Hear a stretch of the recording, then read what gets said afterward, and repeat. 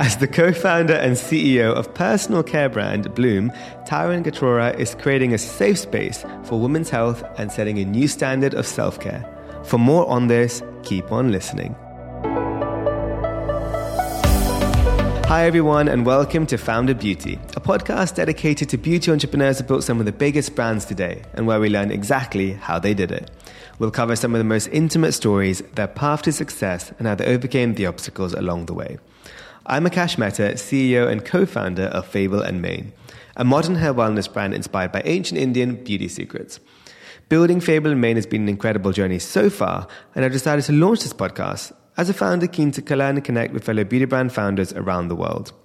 I believe in collaboration over competition, and so I'm using this platform as a way to hopefully help and inspire each other in what can be quite a tough and lonely journey. So if you are an entrepreneur or simply just curious how to build a brand, this podcast is perfect for you. So without further ado, it's a delight to welcome our guest for today, Taryn. Co-founding Bloom with her sister, Taryn is out to shift the narrative away from perfect skin to healthy skin. Bloom has a range of organic personal care products focusing on making self-care easier while destigmatizing topics like acne, puberty, and periods. After starting as a bootstrap company and finding success on Dragon's Den, Bloom has become so much more than a beauty brand. It's so education-focused at its core thanks to Taryn's law school research into gender equality and has truly created a space where people of all backgrounds feel seen and supported. If this wasn't incredible enough, Bloom also donates proceeds to Days for Girls, an organization providing young girls with education and access to period care worldwide.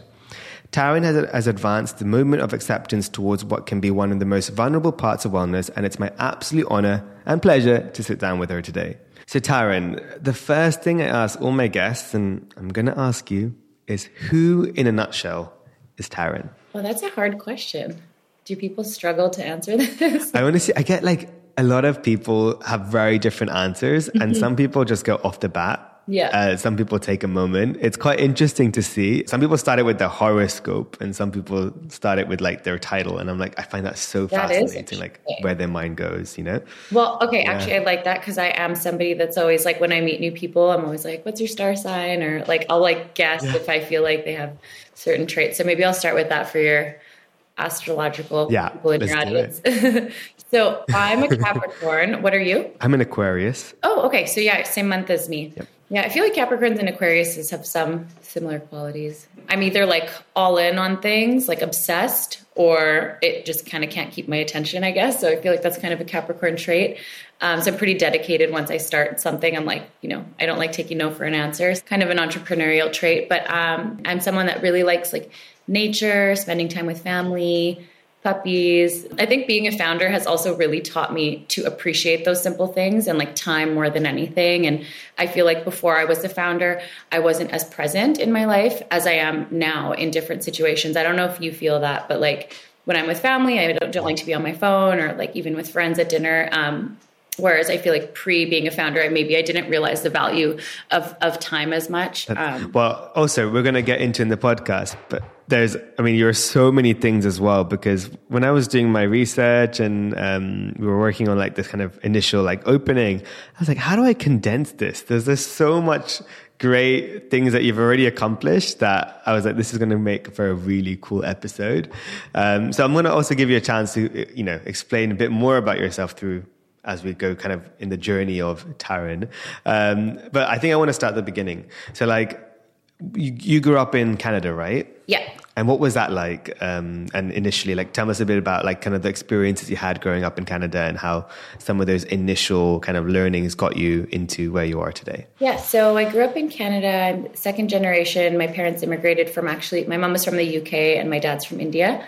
So it was fun. Like when we were younger, we did travel back and forth to both the UK and India quite a bit. I feel like it really I got my work ethic from seeing my parents just be super hardworking. My dad was quite entrepreneurial. But growing up in Canada, it was great. It's very diverse in Canada. Where I live, especially, like the nature is amazing. So lots of like outdoor things. I feel like that really like kind of helps to shape like who you become. I would also say though, it's very different from the US in a lot of ways where you're not really taught to dream as big as maybe in the US. Canada's a very like reasonable country. It's like, you don't really hear people say like, I want to start a big business. Like maybe now I think as like, it's become more accessible entrepreneurship, but I think growing up, it wasn't really something that you talk about at school or anything like that. So I always thought that I would be a human rights lawyer. I went to law school in the UK actually. But yeah, I mean, it's amazing growing up in Canada. And how many siblings do you have? Is it just you and your sister? Yeah, so I have, my sister is my co-founder at Bloom. Her name is Bunny. And then I have another sibling as well. His name's Sal, and he's our younger brother. Okay, so what was, because I obviously asked, because we're both sibling founded brands. What was it like working with, your sister Bunny, and also, what was it like growing up with your sister Bunny and also your brother too? And did you ever fathom going into business with her? I don't think it was ever our dream to start like a brand or anything like that. I don't think we ever talked about that growing up, but we did do everything together. Like my siblings and I were very close, and my sister and I actually had a cake decorating company together prior. And we used to like make cakes for like people's events, decorate them and like deliver them, which was like really stressful in the car. Yeah. So I guess that kind of primed us for this, which is really funny. But yeah, I mean, growing up together, we were always really close. We're 2 years apart. So we did a lot together. And I feel like we've always like done things together as a team, if that makes sense. Like I remember recently, a couple years ago, we planned my mom's 50th birthday party, and it was like a big surprise party that we planned for her. And I just feel like she and I have such different brains that we work together really well, whether it's planning like a party or an event for family, or it's doing something in our business. So yeah, I definitely wouldn't change it. And then like our little brother, I mean, he's obviously not part of the business, but we're super close with him too. Do you have other siblings? I just have my sister actually. Yeah, we were kind of similar to you. Like, I actually never thought I would go into business, but it kind of also made perfect sense because we have such complementary skill sets, very different personalities that allows us not to be too, I guess, bashful. Obviously, prior to this podcast, I said, me and my sister had a bit of a tiff just before. It's so human, right? It's natural. But then we quickly bounce back, and that's the beauty of it. Like, we have like a big vortex of emotions in 5 minutes, and then 5 minutes later, you're hugging and, making up. And it's like, oh, actually, you can't really do that normally with most co-founders. With sibling co-founders, it's a lot easier to just, sometimes put that family hat on and be like, no, let's just like one of us say sorry and we move on. Totally. Sometimes ego can like drop quite quickly when it comes to siblings. And I think that's one of the advantages, is that you can be able to do that. So did you ever have like, not necessarily in the business side, because we'll get to like the working environment later, but like growing up, did you ever were you like fighting, or were you like always just like best friends? Like, were there moments of those? Yeah. I mean, it's like you said, obviously we're human. We've gotten into arguments and things like that. I would say actually it's interesting because we were talking to someone on our team was asking us this yesterday. She's like joking around saying like, if I worked with my siblings, like I would kill them, but you two are always so nice to each other. And I think what Bunny and I were saying is, when we were growing up, our parents never let us fight, and they never let us stay mad at each other. Like all of our siblings, like it was very much like, go talk to your sibling and make up with them. And I remember my sister was saying once she had yelled at my brother for something, and they just never, they never let it go. They're like, no, you can never talk to your siblings that way. So I think part of it is like, I guess how we were raised, where it was exactly what you said. Like, yes, you get into a fight and it's human, but our parents were always like, you are not allowed to like not be speaking to each other. Like you need to go make up. So it's kind of ingrained in us. And I think it's also what you said about kind of switching back and forth between business and life. Like we're able to do that quite quickly as well. Like we could literally be talking about, a funny story that happened to one of us on the weekend with friends, and then go straight into like a meeting right away. So I think it feels very natural. I would also say she and I are both, it's a problem at work because we don't celebrate as much as we should. And our teams have definitely called us out. But I would say we're both very steady in terms of like our emotions when it comes to like business and life. And again, how we were raised, where if something good happens, we're not like too excited. But if something bad happens, we're not also, I don't know how to explain it. Like obviously we experience the full gamut of emotions, but like we are both pretty like level, I guess. I don't know. It's hard to explain. I think if you're sometimes, maybe it's like the Indian background and how we were raised. Like a lot of the time your parents they're not like, oh, we're so proud of you, or like, you don't celebrate things. So I think for us, it just is what it is, whether it's good news or bad news. I mean, obviously when bad things happen in the business, we're sad, but our bounce back's pretty fast. I think that's actually such a good point you raised, because I think also there must be a sense of the Indian family tradition of like, every time we got the good grades or something, we'd go to our parents and they'd be like, great, but why wasn't 100 and why 99 or something like that? And they'd be like, okay. But in a business environment, I think we're the same. Like we celebrate our wins, sure, but we're not like celebrating it endlessly. There's like a moment of like, okay, now let's move on. But then we're not so in the deep trenches of like the failures that often happen, side by side every single day as well, which I think is actually a great formula of like having that steady founder-led, like kind of like feet on the ground, but then also like not running and not going too slow, like that perfect balance of pace and environment. But yeah, you have to sometimes adapt to the fact that when you hire a team and you build the team, you're going to have all these different types of personalities, and some, would want more stress when things go wrong, and some people might prefer more excitement when things go well. So you have to sometimes adapt, right, for the team. But that stability is very good from a top level. But one question I also want to kind of go into before we go into the brand is how you kind of got into law, because I know you did a bit of education for many years in different universities studying law, and you worked a bit in law as well. So tell us about your journey in this space. Yeah, so I think for me, I always thought that I would work in like advocacy. I was really passionate about like women's health and education. So my master's was in learning about girls and women overseas missing a lot of their schooling due to like their period, missing up to 25% of their schooling a month, which it has a completely detrimental effect on their future, like job prospects and everything.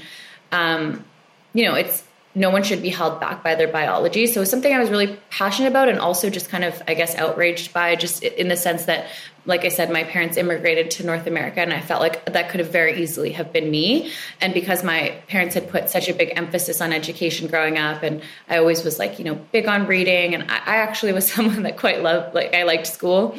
It was just really heartbreaking to think that people would be missing that much of their education just because they didn't have access to like basic sanitation or period products. So that was something that like I was kind of deep diving on in law school. And then like outside of law school, because I had moved countries, I'd made some friends, but I would say, I didn't have like as exciting of a social life as I had when I lived in Vancouver. So I spent a lot of time in the law library, just like, going down like my own rabbit holes. And at that time I'd read a lot about the ingredients in period products in North America as well. And that's what I was like, wow, I can't believe I never thought about this. It's kind of before all the companies in the US launched with information and education about what's in period products. And I had kind of just discovered that a lot of the period products have potentially harmful ingredients, that they don't have to disclose their ingredient lists. And so I wanted to make organic period products more accessible in Canada. And so my sister and I started the first iteration of this company, which was actually a period subscription.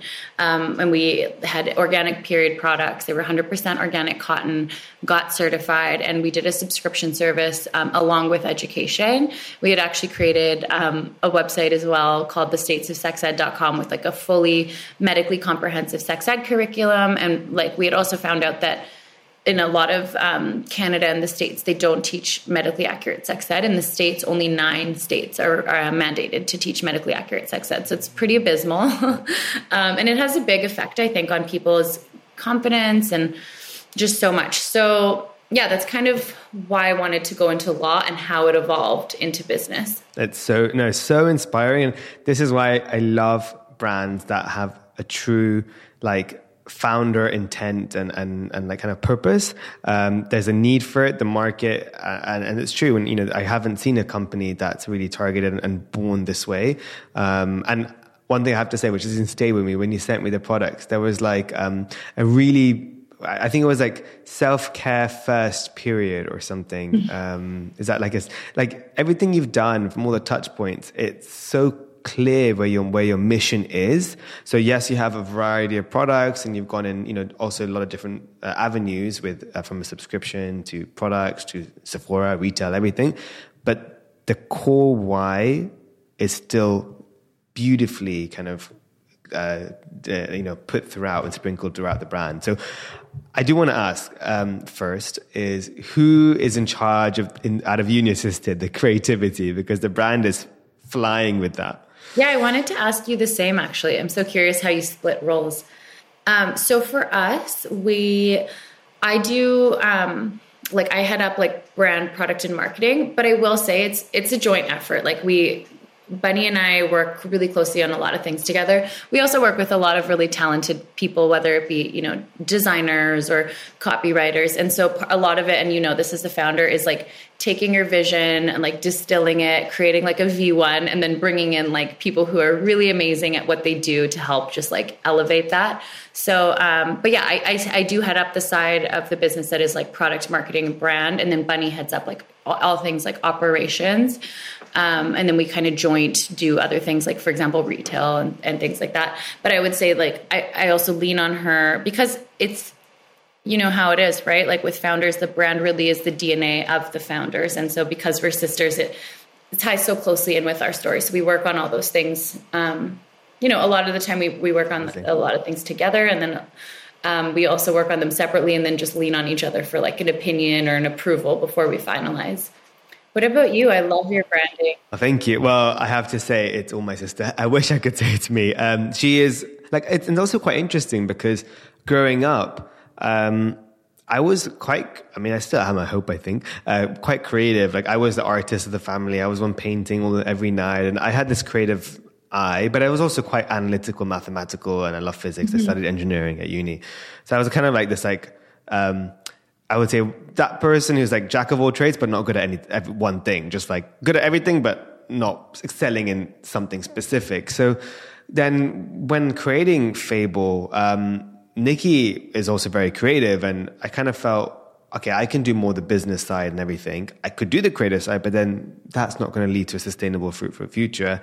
Really needs to have one vision and one clear force behind it. Yeah, and Nikki started, yes, she's good at working with also freelancers and creators and, briefing. So there's not just, not everything is fully her, like drawing it out, but she has the eye, which she's the one who came up with the name. She's the one who came up with the kind of the tiger, briefed the designer, everything. So it's all her. And the sayings are her. And I sometimes craft it a bit to make it like business and retail friendly, because sometimes, even that was one of our things, as you know, with being of Indian descent, like growing up, we were surrounded by Ayurveda and certain ingredients are native to us. But then obviously if I'm going on the shelves of Sephora, can we really put even the word Ayurveda? Does that resonate as to every single consumer today? Maybe it's still got time to go. But for example, put in things like Triphala, Bringraj, and even Haldi. It's like no. You got to like translate that and make it a little bit simple because people might not understand. So she might have really creative names that are based on like certain. Sometimes creativity can go too far. So I'm like the honer, but she's the force. That makes sense. Oh, we have that too. Yeah, totally. Where like I feel like. Yeah, because Bunny's also very creative, like you said. So it's not like she doesn't have that skill set, but she's much better at operations than me. So there are times definitely where I feel like she's the one that like can ground me because I'm like so many ideas and I need to sometimes just like rein it in.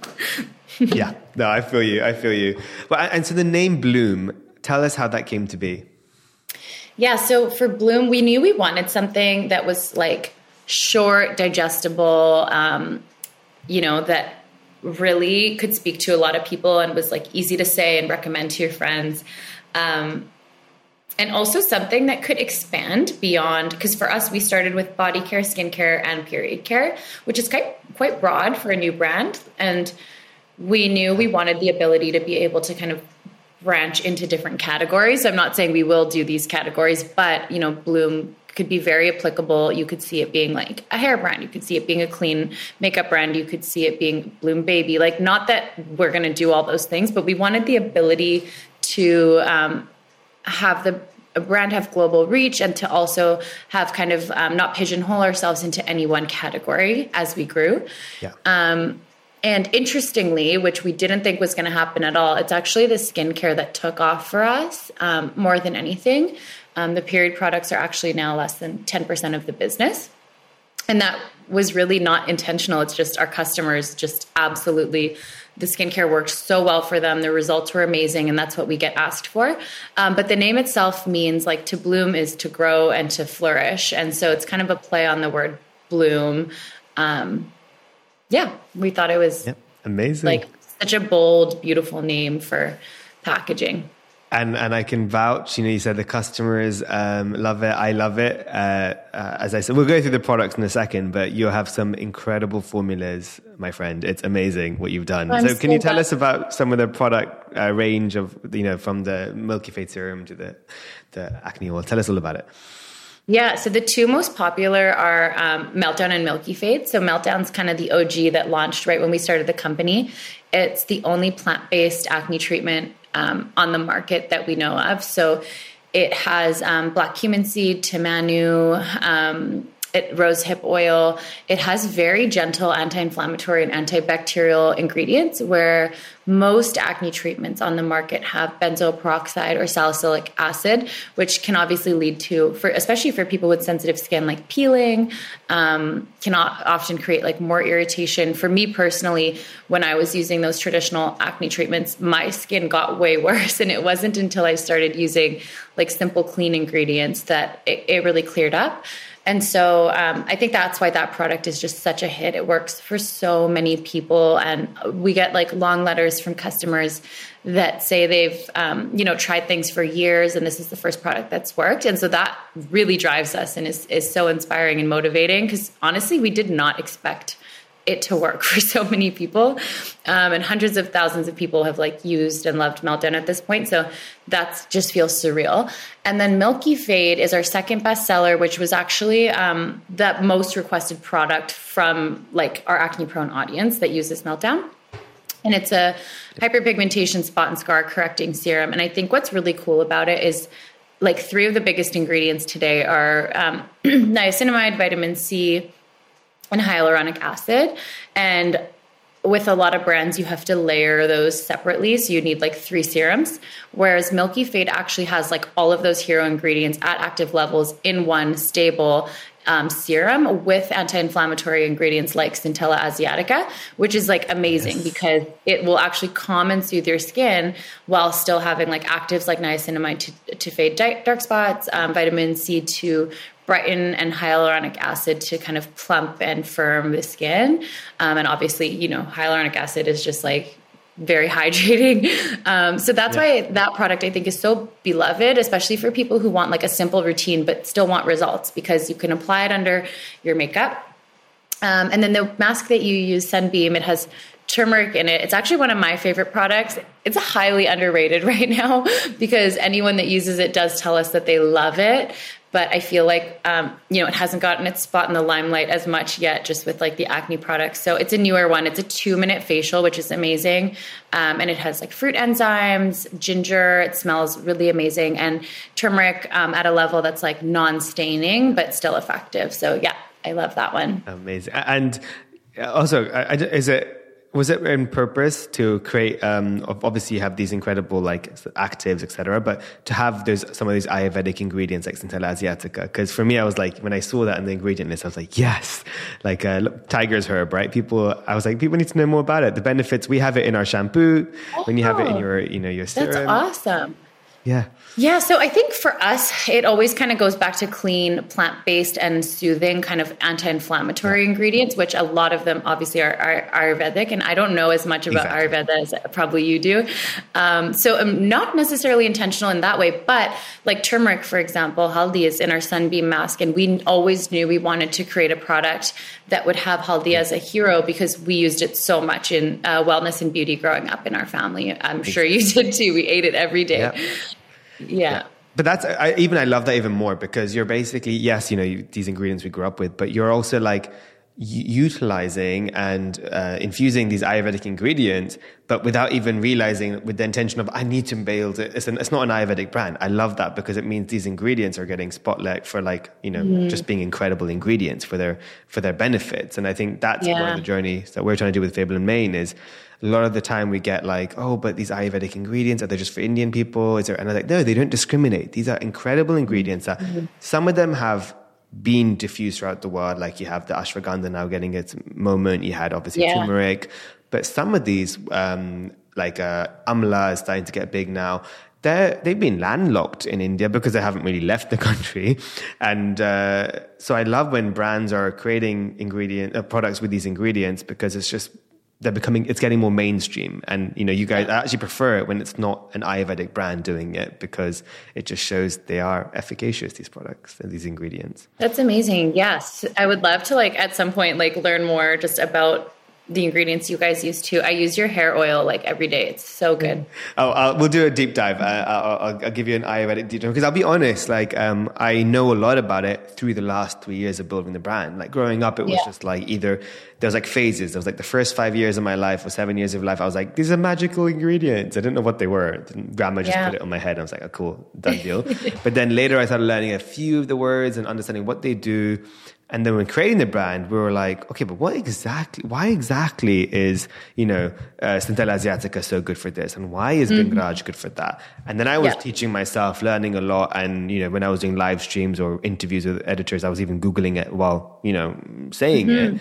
And then I was like, you start learning. And so that's sometimes cool is, it's a journey of learning. I don't actually know a lot, but I can teach you a little bit about what I learned recently, which is quite fascinating with Ayurveda. Yeah. So we'll definitely do that. We'll definitely get a time in. But also in terms of retail distribution, we'd love to, know a little bit about your plans globally. But for now, you're making waves in Canada. Congrats. Brick and mortar and online in Sephora, which is awesome. So tell us how that happened. Yeah, thank you. And I want to hear your Sephora story too, because I think for young brands, Sephora is such an amazing distributor or retailer to work with. They're just so incredible at partnering. Yeah, I love the Sephora team. I feel like it feels like a true partnership. So in Sephora Canada right now, we're in all locations on the Next Big Thing wall. It's honestly been a very exciting journey. We actually started online on their .ca. And then we launched one SKU in brick and mortar, which is Meltdown. And then from there, sales were super strong. So we launched on the wall, and we've actually been seeing, we've been increasing our forecasts as the year's gone on. So we've been seeing really strong sales. So we're very excited about that partnership. The education piece is so important, and that's what Sephora is really good at. And I feel like their teams are just so eager to learn, just these things we were talking about the education, so that they can really educate the consumer who's coming in. And, I feel like our customers these days, I'm sure yours, they're so ingredient savvy. They do their research. They know what they're looking for. Clean is very much top of mind. So it's really incredible working with a retailer like Sephora. I would say in terms of the journey, for us, it hasn't been linear. I think people look at brands that are in retailers, and really getting in is just the first step. It's growing the brand and staying in the retailer and everything you need to do after. That's the hard part and the important part. And like I said, for us, it was a journey, online to one SKU to the shelf, and you really have to prove yourself every step of the way. But yeah, Sephora is a great, amazing partner. Yep. No, I couldn't agree more. And some of the benefits they have is that they are acting like a consultant arm. When you're in the kitchen or even in product development, they really have such good, not only creativity within the merchants, but also they know the data with the sales and where the market's heading and how the consumers are, which is invaluable. But of course, they also give you that kind of store space and education. Well, sometimes we have to fund it as new brands. It's not like we're there and then we just have this retail space, but you got to hire some field staff, etc. As we talked about a bit earlier. But that's an opportunity which is incredible because they're able to take advantage of that real estate. And then you have the perfect influx of very curious beauty lovers coming into the store. So it's just a matter of finding that perfect secret sauce of the brand to just skyrocket it, and Sephora can do that. But a little bit about my journey in Sephora, I'll do it very quickly. But we LinkedIn messaged a hair merchant on Sephora for Sephora a year and a half before we launched, actually. It was like earlier days with just the concept. And I think it was like 5 slides of a brand book. No samples made at this point. We just had this idea. And we just wanted to see market appetite. Like, would this be a retailer interested in launching an Ayurvedic brand? Because we noticed there was no other Ayurvedic brand and no Ayurvedic hair care brand or Indian hair brand at the time. So they loved it. They said, when you're coming into town, we were like, oh, we're coming next, like in 2 weeks. But obviously we just like fakely booked the ticket. We weren't like already coming. So we were like, we're coming. We literally went, presented it. They loved it. They said, come back in like a month or 2 with some samples. We'll bring the VP in. We'll bring more people. And then, before we knew it, obviously a lot more meetings and a lot more negotiations. We signed a contract. We worked exclusively with them at launch, day one, brick and mortar online in Sephora US. And then obviously Canada came a few weeks later. And, it's been, we launched day one pandemic, so it wasn't exactly the perfect time for brick and mortar, but amazing partnership. And even to this date, while we've even finished our exclusivity, we've extended it and we just kept it going because there's not really another retailer we can see ourselves in for now. Obviously things change in long term. And I just went to Sephora Canada, did my market visits, met the merchants. It is very different to US, of course, and it was just so exciting to see how the consumers are different and reacting to the products in Canada. Also, how the education is a bit more different as well, and then I guess also the distribution geographically within like Vancouver to Toronto, and what other cities are potentially a lot more opportunities for us to hit, especially like the Quebec region with Montreal, and maybe speaking more with French speaking influencers. So it was really fascinating to fortunately when you launch a US to Canada route, you end up prioritizing the USA route, and then Canada comes sort of like they copy and paste. But actually now I'm going to create a lot more of a focus in Canada. And you've done, the sort of opposite way, you're starting in Canada as your priority. Do you have goals to go into the US as well? I mean, it would definitely be like a dream for us to launch in Sephora US. Most of our Bloom.com or most of our Bloom customers are actually in the US, about 90%. Yeah. So for Canada, it makes up 10 to 15% of the business, which is growing now that we're in Sephora Canada for sure. For sure. Yeah. So the market's there. So we'll speak after. Let's see if I can help as well. But I think with the brand, it doesn't need much help. I think it's just the right timing, and it will fly in Sephora US. I believe it. It's got such good market potential there, and you've also got the data to prove it with your D2C. So that's good. But a little bit about sort of a side topic. I know initially it was a subscription box and a different name with the previous, but can you tell us a little bit about the Dragon's Den story? Because I've had a few founders on Shark Tank and Dragon's Den, and I know it's not for Bloom specifically, but what was that like?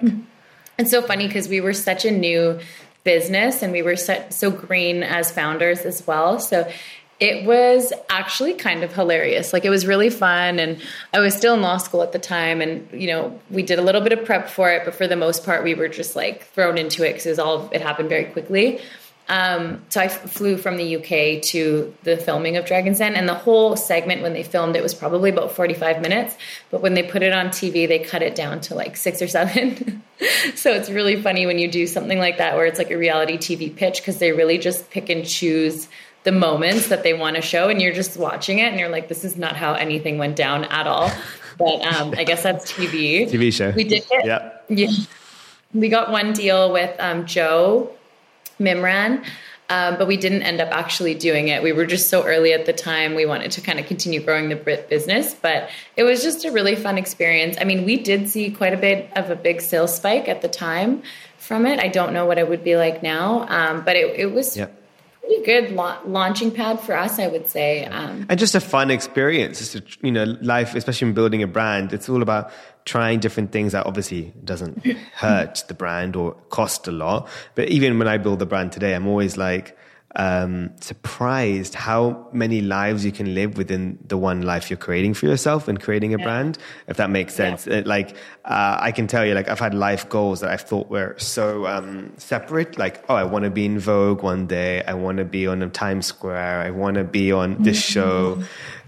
And then I'm like, wait, I can do all of it with Fable and Mane. And I have, done all of these now with Fable and Mane. And that's pretty exciting to see how, that's amazing. You can see where opportunities hit. And you just have to try and try different things and enjoy the moments. That's incredible. But then also you realize when you hit them, they're like, when you start building more and more year in year, you're like, that's all great. I just need to focus on the revenue. It's quite a sad reality of like founders, right? It's like going to your point of getting excited. Sometimes my team is like, oh my God, we're in Vogue. Or, oh my God, we won this award. I'm like, oh my God, amazing. Okay, now going back to the P&L, like just this thing. They're like, what? And I'm like, no, it's just, that's great. We've had a lot of successes. And I think it's that immunity to also like the first time. I remember the first time we were in Vogue with a small little like thing. I was like filming, I bought like 7 copies. I filmed like so many different photo shoots. My camera roll was like hundreds of photos. And now we're literally in like a full page, me and my sister in the New British Vogue. And we're like, wow, oh, cool. I still need to go buy a copy. I still haven't run to get it. And it's, I don't want to say this in a conceited way. It's just the priority shift as you grow in the business to the business performance, the company culture, my hiring. That's my love and joy now. I still love all those little highs, but at the same time, it's not like once you have it once, it becomes you get immune to it. Yeah. Has that happened for you? I mean, one, that is just incredible. I mean, for us, like Bloom's never been in Vogue. We've been in Teen Vogue, the baby version. It's Vogue. It's still Vogue. I mean, one day. So I think like the cool thing I think now with things like that, I'm like, I still have some of those things to look forward to as an external milestone, but I completely agree with you. It's not about the external milestones at all. It's about the journey. It's about, who you're on it with. And then, like you said, it's so true. Like at the end of the day, all these shiny external validations, really as a founder, as much as they can feel great, revenue is the most important thing in that growth and that feedback from your customers. Exactly. But I mean, and often they don't result in revenue. There's little shiny things. So that's why as well, right? You get this Vogue and you're like, I saw no traffic uplift. So it's funny. And it's crazy when you first see that and you're like, oh, like if so-and-so influencer posts or this award happens, like I'm for sure going to see sales. And sometimes you do, but a lot of the time you don't, or it's something that you least expect that does drive, a ton of sales. So no, you hit the nail on the head in that sentence. It's like, sometimes you do, but a lot of the times you don't. I think that's like the ratio is pretty much there. It's like, it's not to say it's not worth it. It's not to say don't do it. And it's not to say it's not effective, but it is that kind of 10, 90% or 20, 80%. Like it is quite in favor of it doesn't often convert, but that's okay. Like I'm not going in hoping that my editorial in Vogue or my award entry cost is actually going to result in the ROI. I'm not saying I'm going to spend £500 to enter this award, and if I get it, do I get £500 of sales? Like it's not that kind of game. It's a positioning. It's an awareness thing. It's that kind of top of the funnel, not bottom funnel kind of exercise. So definitely agree on that. It all compounds over time. Like there's certain things we've done where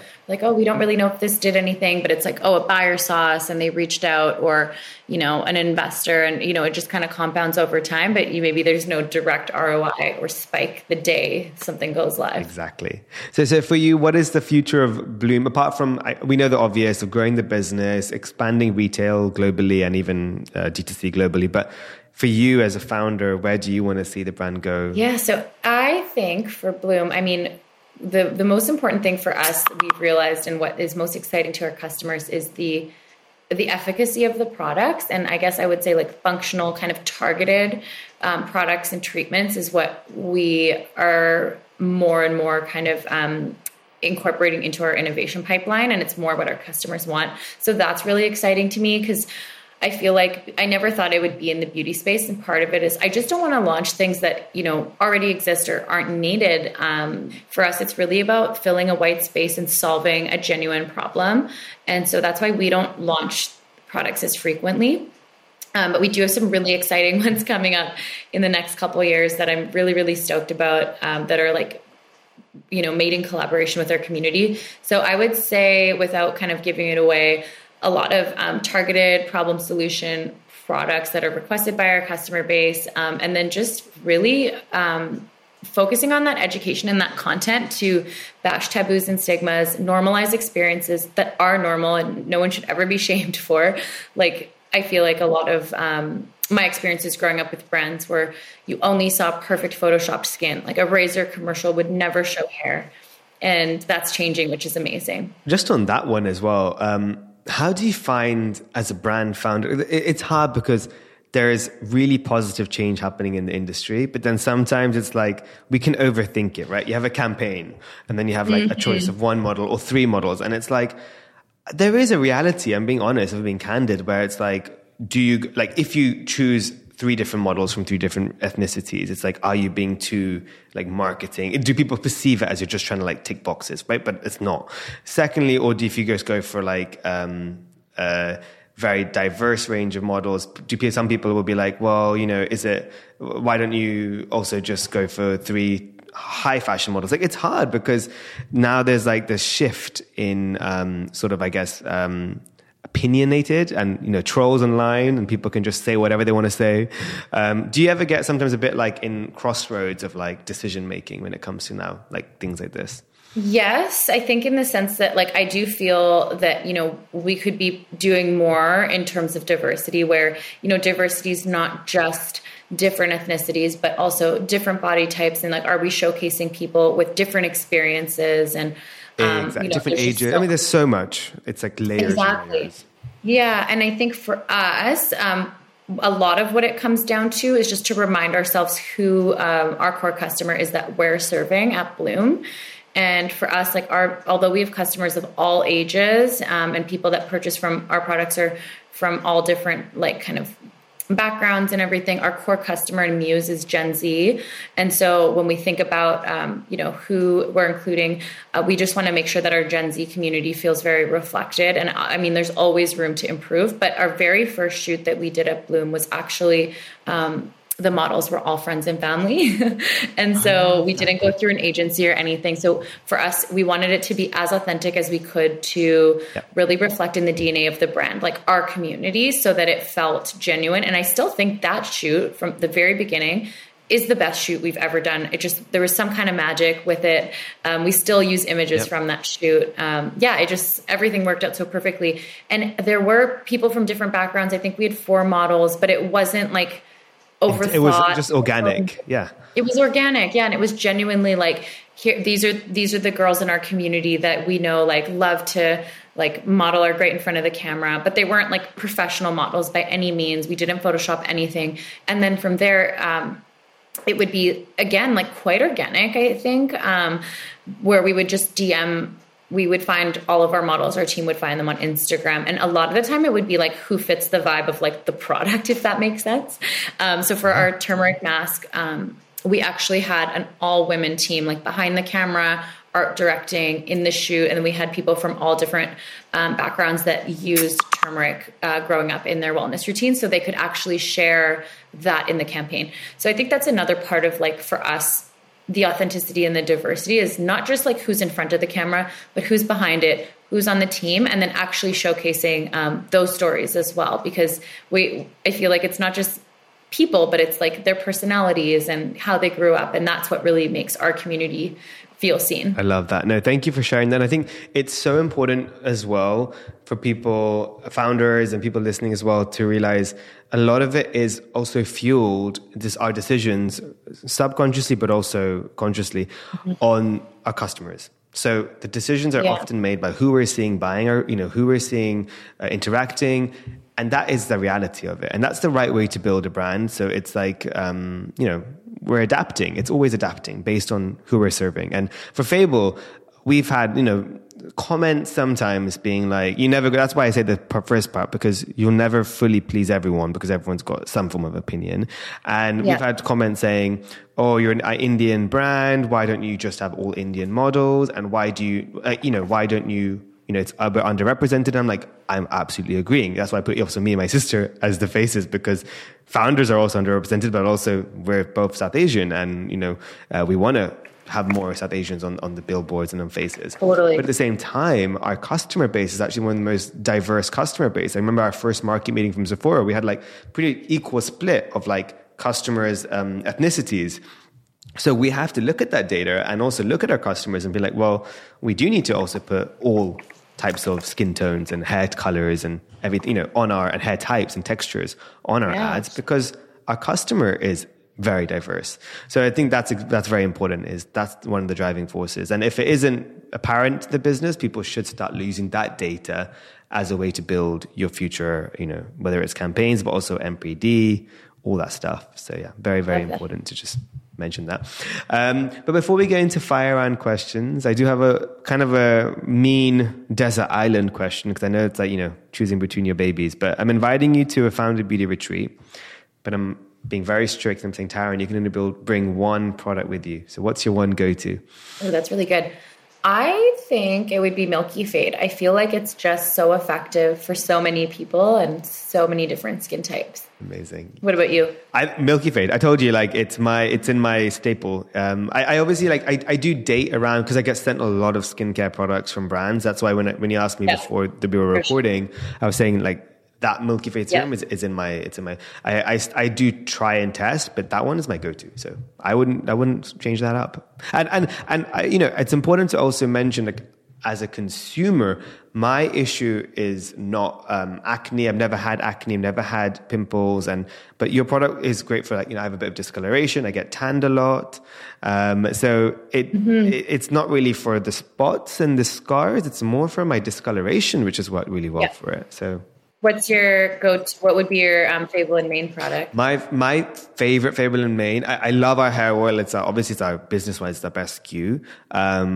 But I personally am just obsessed with a hair mask. It's just every time I travel with a mini of it, it's when I do my wash day, which isn't so frequent, once a week, it's my savior in terms of, like, my hair just feels like I've had like a mini Brazilian blowout in a way. It just feels so soft and smooth after a week of just putting a hell of a lot of product and wax and creams and stuff. Like right now it's like all like greasy. So tonight I will mask, but I do a double mask. I use my hair oil and mask together as my little hack, because my time is quite fleeted. So if I don't have time to leave the oil in overnight, I would put the oil and mask together in the shower, leave it on for like 10 minutes while I'm like scrubbing or whatever, and then I wash it out. So I got like the strengthening and the growth, and then the kind of anti-frizz, taming, hydration with the mask. So yeah. Okay. So Taryn, fire round questions. First thing that comes to your mind. The first question is, what's another beauty brand you're currently loving? And of course, Fable and Mane, we know that. But apart from Fable, what's another beauty brand? Oh my gosh, this is such a good question. Because like you, I'd get gifted a lot of great product. And then I also spend a lot of time in Sephora stores. So it's like an end. Isn't it the worst combination? Like I'm like trying to shed beauty brands. I tell my team, like, please, like, come, take what you want. I get sent so much. Yeah. And I still go to Sephora and I still buy $500 worth of product. And I have this habit where I really like to support brands and founders. I also like, even if they send it, I'll buy on their website too. And then I'll just support the stuff. So I also do that. And then I'm like, okay, something's wrong. I need to get checked. Like, why? Yeah, you just got to do like a lot of gifting or something. I know. So yeah. But yeah. Same. So what's yours? Oh my gosh, it's so hard. I feel like, hair, Fable and Mane, I'm really into right now. Because you guys just have so many products. And I feel like during the pandemic, I started taking care of my hair more. So it was like perfect timing. Yeah. I'm really actually into the Live Tinted SPF right now, HueGuard. Have you tried it? Yeah, it's great. And they've done a jumbo one. Yeah, I'm very close with Deepika. And like, I remember when we had a lot of calls where she was like talking about creating it before it launched. And I was like, like for, people like me, melanated skin, I just never found a good SPF that wasn't white cast. And her formula is incredible. Yeah. It's so good. Like it smells good and it also like absorbs so well. I actually find myself like I want to reapply it. So I'd say that's probably one that I'm really into right now. Nice. That's a good one. I like that. I stand for Live Tinted and Deepika is a badass. She's amazing. So yeah, definitely. Agreed. What's a guilty pleasure of yours? I don't really feel guilty about it, but I guess it would probably be just like coffee and chocolate. Like I can't live without those two things. I've thought about quitting coffee at times. I'm like, is it like making my, me crash during the day? But I'm just like a coffee addict. I could never live without it. And then chocolate. I'm the same. Both are dangerous combinations because in excess they can be very dangerous. But a little bit of it every day, it's a must. What are you currently watching or reading? So I'm really late to Stranger Things, but I am watching Stranger Things and I'm obsessed. I'm not really someone that like, I don't watch a lot of TV, but I started it this year with my boyfriend and it was so good. I'm not even on season 4 yet, but I love it. Reading. Oh, when you watch season 4, you're going to love it. Yeah. Oh my God, I'm excited. Everyone's been raving about it. Reading. I mean, I'm always reading something, but at the moment I've been reading The Untethered Soul. I've read it before, but I'm like rereading it. It's really, really good. Business book. I'm reading this one, The E-Myth Revisited. I don't know if you've read this. Ooh, no. Is it good? It's okay. Yeah, I like it so far. Yeah, I always kind of have like one like businessy book and then one other book on the go, and I just like read bits of them when I'm like going to bed and traveling. Ooh, I put that on my list. Yeah, by the Gerber. Yeah, so that's a good one. I like to like ask that question because I can then also like, I don't have to like, I have like a endless list of like founder recommendations. So that's good. Yeah. But yeah, Stranger Things, fun fact, they use Fable and Mane in all their sets and in all their trailers. And it's their go-to hair care products. So cool. I was actually just on a call with the hair department just before, and then she was telling me that it was it's like their ritual. They give every actor like a oil massage, and then they wash the wigs out with our hair mask. So pretty cool. That is and so Sadie Sink cool. said it's her favorite shampoo and conditioner in a Glamour article and stuff. So it's like really cool to see how like this like Fable and Mane works in TV and in like in Stranger Things. It's like I never thought that day would happen. So that is seriously incredible. I know a friend of mine, their company is called Inkbox, and they have like the cast uses that. And then actually there's one person from the show that posted about Bloom in like an interview she did. I don't know. Do you know Priya Ferguson? Yeah. Oh, very cool. Mm-hmm. Yeah, it's so cool. I feel like we were just like so stunned by it, but she's so cool. She's the sister of one of the I know exactly. She's a really good season 4. You're gonna love her. She's so awesome. I can't wait. That's so cool. Yeah, isn't it funny how when the brand just like pops up from places and you're like, oh, I know. Oh my gosh, we're always so surprised by it. Yeah. And then that's why like I go deeper into it and I figure, and I like asking that. I used to pick up a Zoom call with whoever I find a lead. I'm like, how did you first discover the product, or what was the reason? And it's incredible because you don't, sometimes those are the moments to stop, take a moment as a founder and learn a bit more and figure out and celebrate those wins because they're exciting. Yeah. Congrats. So cool. Oh, thank you. Yeah, it's pretty cool. So next question is, what is your favorite social media platform right now?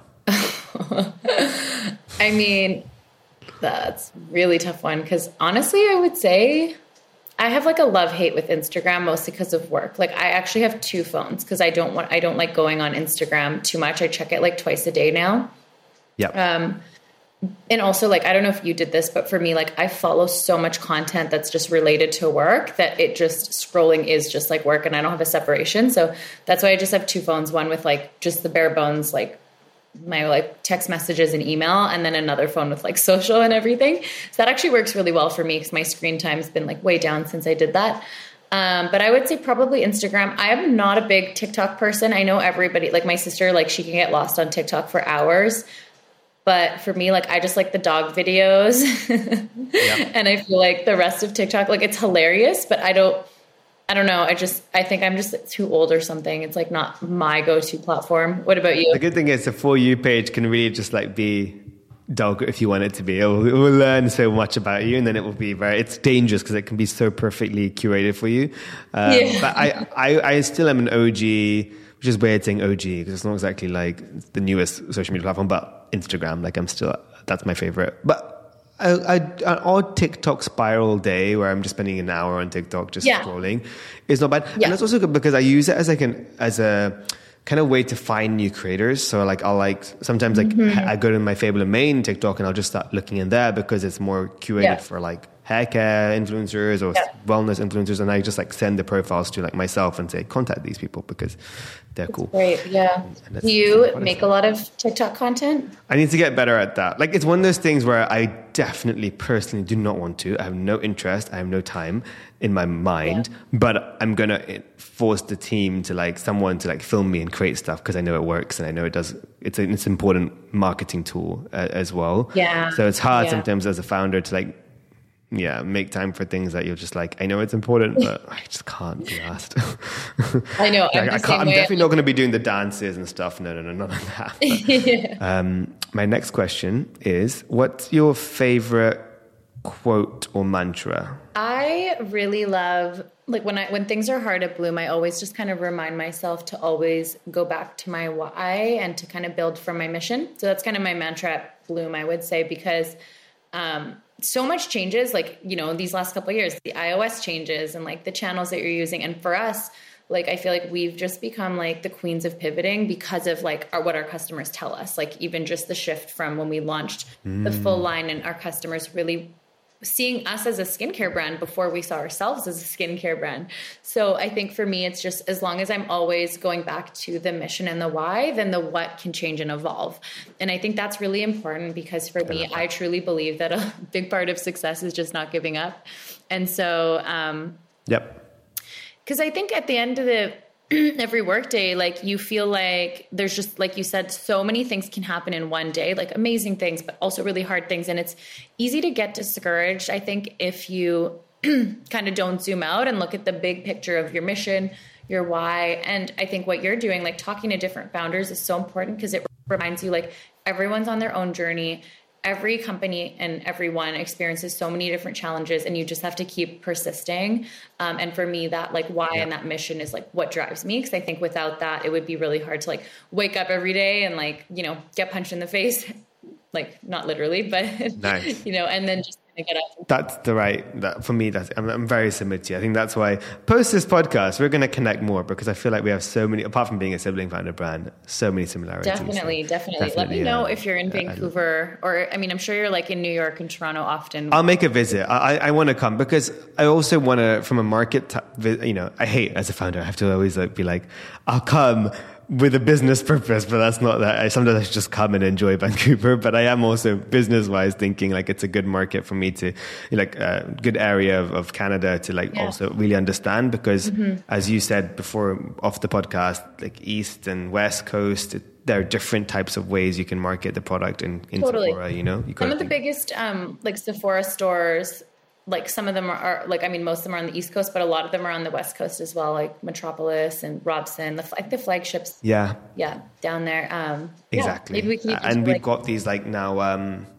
They're giving us these. They gave us these like end cap, like these like 4 shelves. So I want to like see them and like understand how to maximize the opportunity there. Do training. So definitely, I'll be coming. I'll let you know. But my last question before we wrap it up is: if you weren't a beauty entrepreneur, what would you be doing right now? So that's a really tough one. I do sometimes think about that. I think for me, I'm pretty passionate about like the pet space right now. So I feel like that might be something. I never intended to be in the beauty space. Yeah. It just happens sometimes. Yeah. Like where I feel you. but why pets? Do you have pets? Yeah. I mean, I have dogs. I'm just like a big dog person. I just feel like there's so much room for like innovation in the pet space. So maybe that's something I'll do one day. But that's also just today. If you ask me this in like a week or a month, that'll probably change. There's just like, I don't know, kind of chaotic with like what I'm excited about. What about you? I kind of, again, I ask myself, and I like asking this question because I want to like, see other people. I think I'm like very similar, where I want to definitely have a tethered connection to everything I'm doing, maybe to a greater cause. So like, let's say my brand right now is all about helping tigers. The next thing I do, I want it to still help tigers, but it could be in different, like, like a universe of products. So it could be even like, let's say I create a pet care brand that's for cats, and then the proceeds go to big cats. Like that's a connected line, you know? So I'm definitely open. I also had ideas of wanting to be like like film documentaries, or maybe building a vegan restaurant. Like I have no idea, but I know, I will know when it's time. But I definitely will be doing multiple things. I want to reinvent myself in a lot of phases of my life, because I feel that I'll have a total super enriched life. And also I get bored of things quite quickly. So after 5 years, I might want to do something more than Fable and Mane, because just to keep, and still keep it running or still build a team. But I don't think I can be, in one space for like 50 years. I'm not that kind of person. So yeah. Yeah. So it's been Hey, such a pleasure to speak to you, and so many nuggets of wisdom you've shared with us. So I know a lot of people will be inspired, but I want them to also continue to be inspired by being able to follow you. So what is your social media platform, and also for your brand Bloom as well? Yeah, thank you. This was great. It was so fun meeting you finally, and I'm so sorry about all the technical But we made it work. We made it work. We did. My Instagram, so the brand is Bloom at BLUME, and then we're just bloom.com. And then my Instagram is Taran_Smiles. So just my name, Taran. Perfect. Well, I'll put all the links in the summary below so people can just go and tap away. And please do follow Taran and Bloom. And if you haven't tried their products, it's in Sephora Canada, on the website too. I think you guys ship in North America and Canada right now, correct? Yeah. Amazing. But follow, because it might be available in more places and more countries, so you can stay up to date very soon. So Taran, I'll see you very, very soon in Vancouver, or if you're in London. And in the meantime, we'll just do regular Zooms and catch-ups, and yeah, this is a friendship just starting here. We're not stopping at this podcast. I love it. I can't wait. I haven't been to London in years, so we'll make it happen. Hopefully soon. I hope you enjoyed this episode of Founded Beauty as much as I had making it. And if you did, please share it with a friend who you think will love it too. Founded Beauty is available on all podcast platforms such as Apple Podcasts, Spotify, Amazon Music Podcasts, the Acast app, and many more. And I'm also very proud to be part of the Acast Creator Network. So be sure to follow the podcast so you can get episodes as soon as they drop. We really appreciate every single follow, listen, share, and review. It truly goes such a long way and helps us reach new listeners. So as a little thank you, I will be hosting a giveaway each week on my Instagram channel at meta_a, where you can win some amazing Fable & Mane goodies. All you have to do is follow me, check out my stories, and all will be revealed. Stay tuned for the next episode of Founded Beauty, and don't forget to subscribe and follow so you can be notified when it drops.